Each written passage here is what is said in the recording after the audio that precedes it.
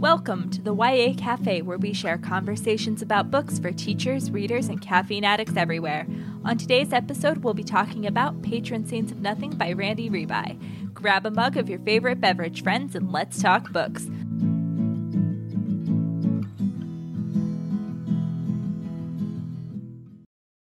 Welcome, y'all. As always, our first segment will be spoiler-free, and so you can stick around even if you haven't checked out the new novel yet. I'm Amanda Thrasher. And I'm Danielle Hall, an 8th and 9th grade English teacher, and I blog at teachnouvelle.com. Joining us today in a slightly different format will be Javette, bookstagrammer at Wanderlost Soul. She had a great conversation with us about this book, and we were able to keep the spirit of most of these responses, but due to some sound quality problems, we wound up re-recording them. So it may sound a little more chopped up than our conversations usually do, but it should still be some really great content and a really good discussion about a book that we all enjoyed a lot. It's ironic because she was recording in a cafe, and we're YA Cafe, but it turns out cafes are really loud places. Not great for podcasting. Who knew? In Patron Saints of Nothing, Jay Reguero, a Filipino-American teenager, has mostly maintained his connection to his family in the Philippines through letters to his cousin, June, or did before they lost touch a few years ago. Now, Jay is just trying to make it through his senior year before heading to college in the fall. When he gets news that June has died, no one will give him any details. Jay wants answers, and he travels to the Philippines to get them. As he learns more about President Duterte's war on drugs and the truth about his own cousin, Jay is forced to reckon with a complex reality and his own role in it. Danielle, what were your first impressions? Well, I really enjoyed this book, and as with some other books, it's hard to say that you enjoy it because it's like so intense and thought-provoking and difficult and emotional, but, you know, I enjoyed it kind of in an all-encompassing, learned a lot from it sort of way. I really liked the characters. I really connected with the premise. And man, this is just a great book. What did you think, Amanda? I loved it. I mean, I sat down to read it and I figured I would read 15 to 20 minutes. And then I wound up reading the entire thing that morning. I was fully captivated by the characters and I really loved it. One of the reasons we sought out Javette's opinion is that in addition to being an avid bookstagrammer, she also lives in the Philippines. We thought it was so important to add a Filipino voice to the conversation. So, Javette, what did you think of this book? I've been here in the Philippines all of my life, so it's all I've ever known. But what happened with Jay and his family was definitely a very familiar experience. You know, we have family members come home every year with balikbayan boxes and things like that. So it was really interesting to finally have a book with Filipino representation, because I feel like us Filipinos, we don't get enough rep in YA. We've always been the side characters or like the best friend who is half Filipino or things like that. So now we have one, you know, and it's set in the Philippines too. So that made it a really interesting thing to read about. And yeah, I really liked it.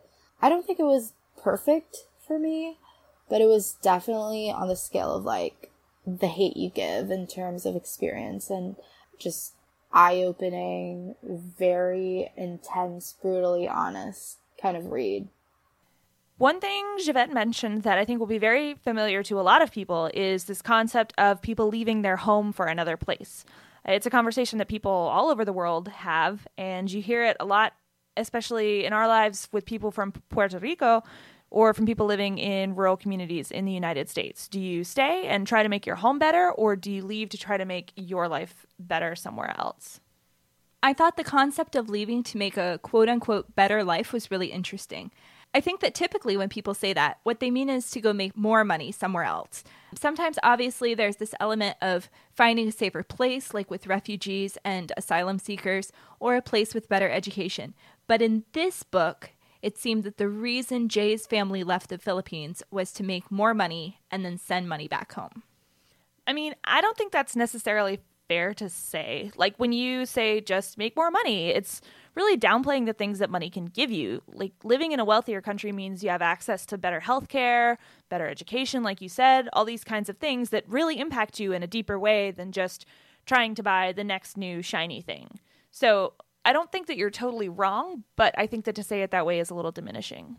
What I was kind of reacting to is the idea that a better life might be somewhere else, but like you're still leaving behind your family. So I just wanted to account for that. Like your life may be better in some ways, but us calling it like blanket better, I can imagine is really heartbreaking for some people to hear us say.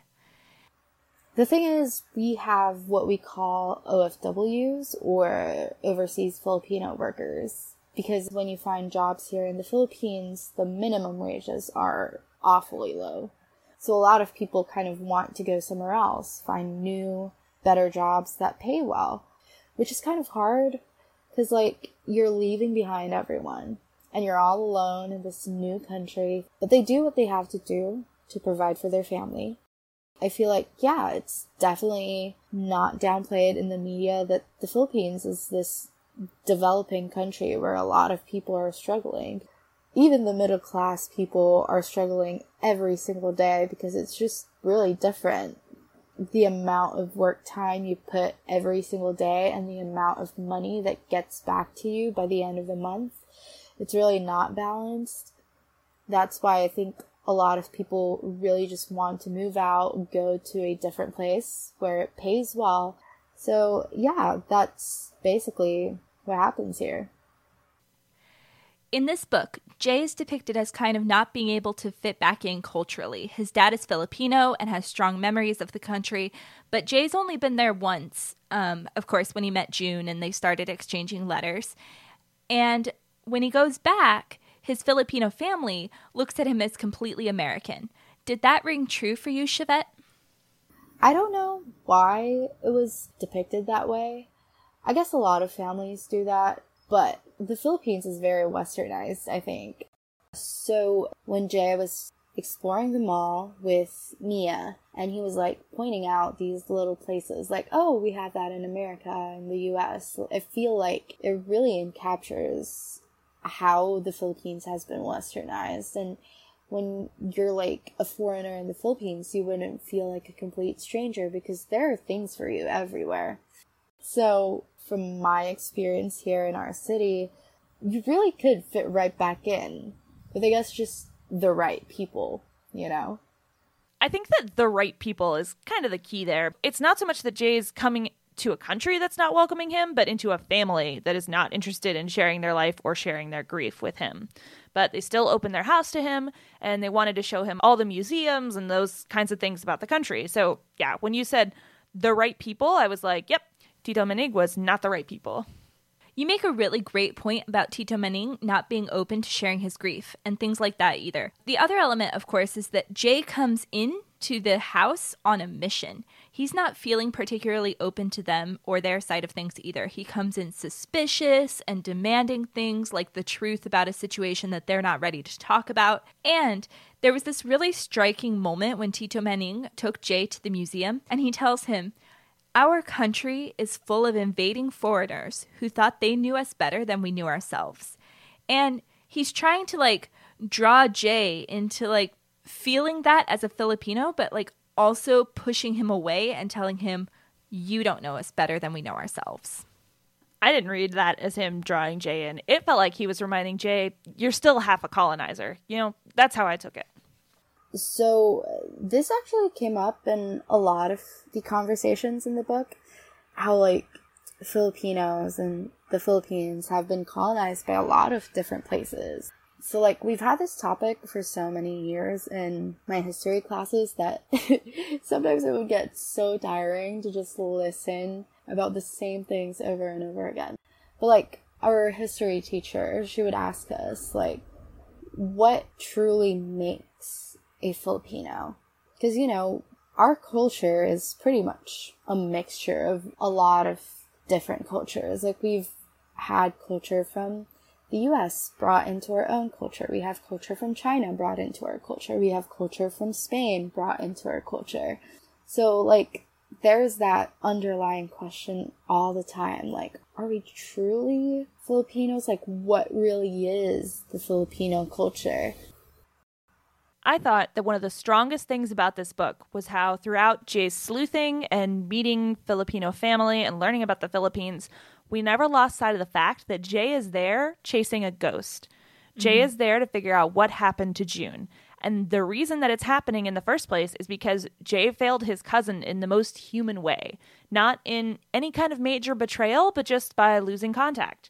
That reshuffling of priorities that just slides the people we love most lower in the deck. And the way that Jay tries to find these answers while also carrying that shame and regret and real guilt. I thought it was really well done. It's the exact right amount throughout the novel for the reader to be able to see how much this is impacting Jay.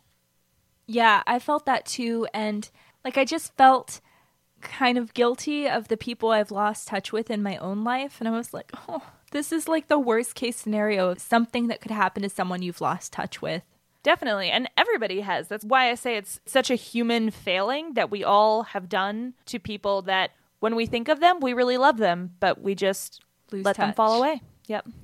And another thing that I really appreciated, and it's what we talk about on the podcast a lot. You keep saying that, we're the gay podcast, and it's like a self-fulfilling prophecy. I mean, I challenged you to name a book that you had read that did not have a gay character in it, and you were unable to. That is wrong. I said Stay Sweet by Siobhan Vivian. Just because you didn't read that book doesn't mean it didn't exist. There were no gay characters in Stay Sweet? No. Really? Really. I'm willing to check the tapes on this. So what I liked a lot was this very easy representation of queer characters. I was so glad to have that in there, especially with the characters that were in the Philippines. I really liked when Jay was thinking about his aunts not being able to get married and how unfair that was. It's just this good little reminder to American audiences that there's so much more work to do on LGBTQ rights all over the world. I mean, it's still a struggle everywhere, but there's queer people everywhere. So, good reminder to us, don't forget about your family. Absolutely. I liked that too. And I liked that they were a part of the family, but that there was also tension there. It was just really great.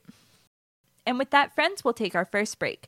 Then we'll return to our discussion of patron saints of nothing and dig a little deeper.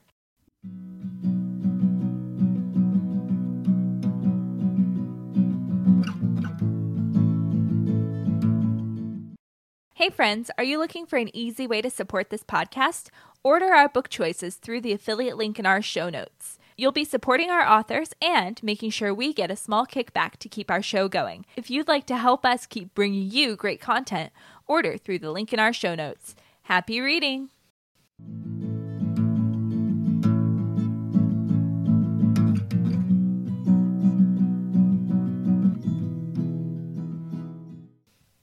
Welcome back, y'all, to the YA Cafe. If you are familiar with our show, you'll notice that we didn't like anything this week because everything is terrible. No, the recording just went through badly, so we figured we would just skip it for this week, and you'll just have to fend for yourselves to find things to like, a latte or a little tay. So we're continuing our discussion of Patron Saints of Nothing by Randy Rebai. If you haven't read this yet, we want to warn you again that this segment will contain spoilers. Spoilers! So, there's a little bit of romance in this book. He has this, attraction to Mia. She has a boyfriend, but they go ice skating. I don't know. What did you think about that, Amanda? Thought it was cute. Thought it was fun. I don't know that guy. I don't care about him. I think that the romance between Mia and Jay kind of put me off a little bit because it was kind of crossing towards the cheating route. I mean, they never explicitly said that they were going to be anything more than friends and things like that, but Mia had a boyfriend and she wasn't exactly pushing Jay away, so yeah. Mia ends up really important to the story because not only is there this little romance aspect, she is a journalist and she takes Jay to the squatter area in Manila and basically shows him this other side from where his uncle lives. And I really liked that part. It would have been like an incomplete novel without seeing that. She introduces him to this woman named Reina, who is a survivor of human trafficking. And the whole thing was really interesting and connected to the plot, but also gave Mia a lot to do as a character. One of the things I really liked when they went to talk to Reina was, as she's describing her situation and the choices that she's made, Jay looks at her choices and says, why did she do this? Like, she could have gotten out of this situation. She should have done this other thing. Anything would be better than that. And Mia tells him very flat out, you can't say that. You've never been in her situation. You don't know her situation and never will be in her situation. And so I thought that was just a really great example where Jay wants to fix it. Like, he is seeing problems and he just wants to fix it. So it's very good to have these characters like Mia and Raina through her experiences who just put him back in his place. Like, you need to stay in your lane. You don't understand what's happening here in this deep, living through it kind of way, and you can't understand these people's situations. Yeah, that was a really important moment because Jay got to see a reality that he was not expecting. And like you said, feeling like he was going to swoop in and fix it. And it became clear in that moment that that was not how this novel was going to go. Like, Jay was not going to fix things. His character arc was realizing that he didn't have the experience, the tools, or the responsibility to do that for Raina, but that he could do other things. Yeah. I remember the same scene that Amanda was talking about when Jay was starting to defend himself. Like, you know, when Raina said, like, the thing about men, and then he was starting to protest about it.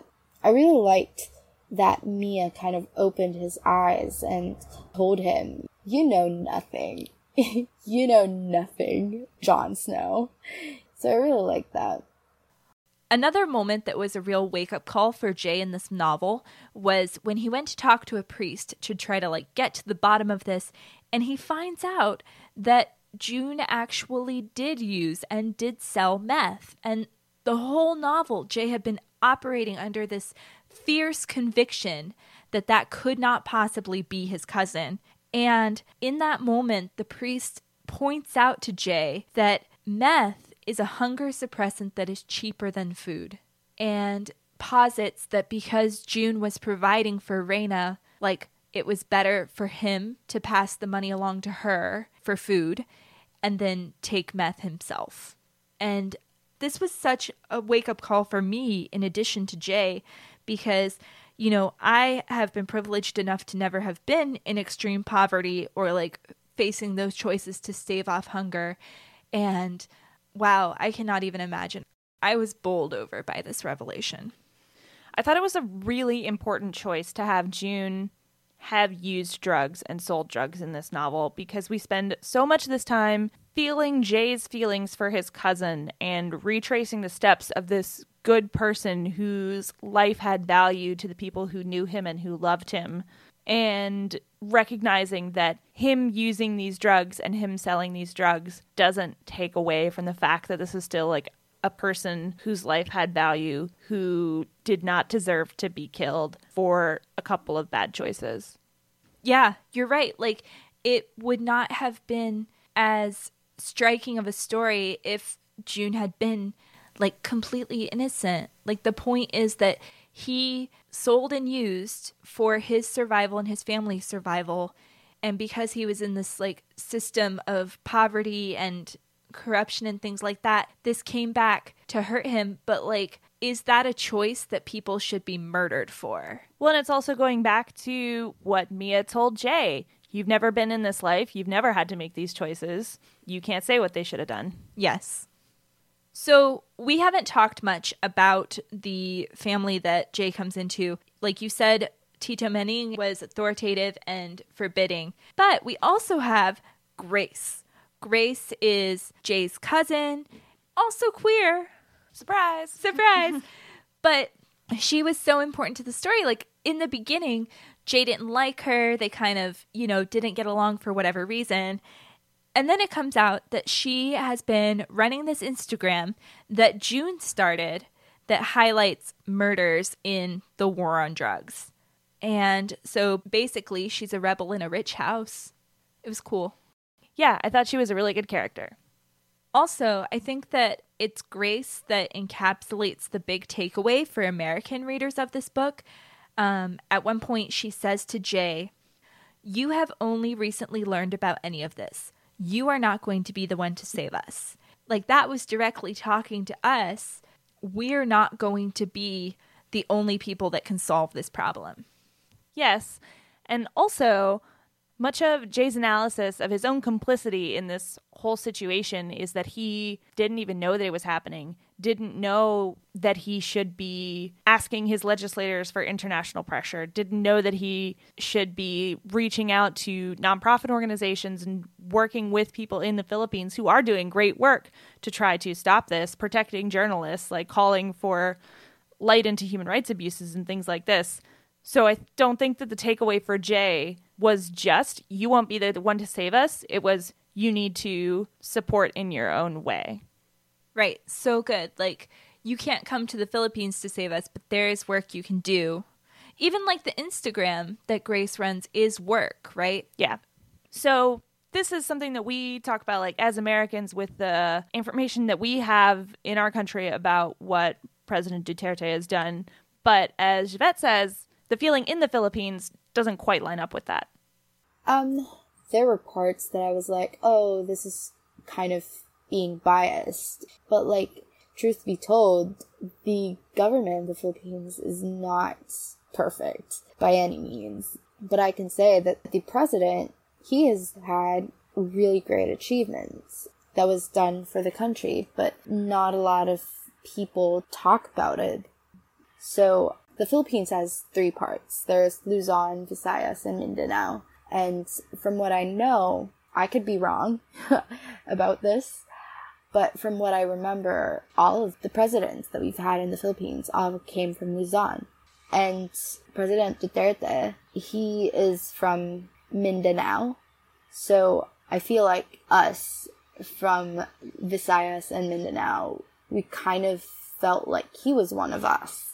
Even though we're in the same country, there's still a lot of different cultures, a lot of different languages, and the people kind of felt like there was someone who could understand us and understand our cry out for help. Like, the people from Visayas and Mindanao, most of our dialects kind of in line together, and a lot of our cultures kind of in line with each other compared to that of the ones from Luzon. So again, yeah, we kind of felt like we were understood.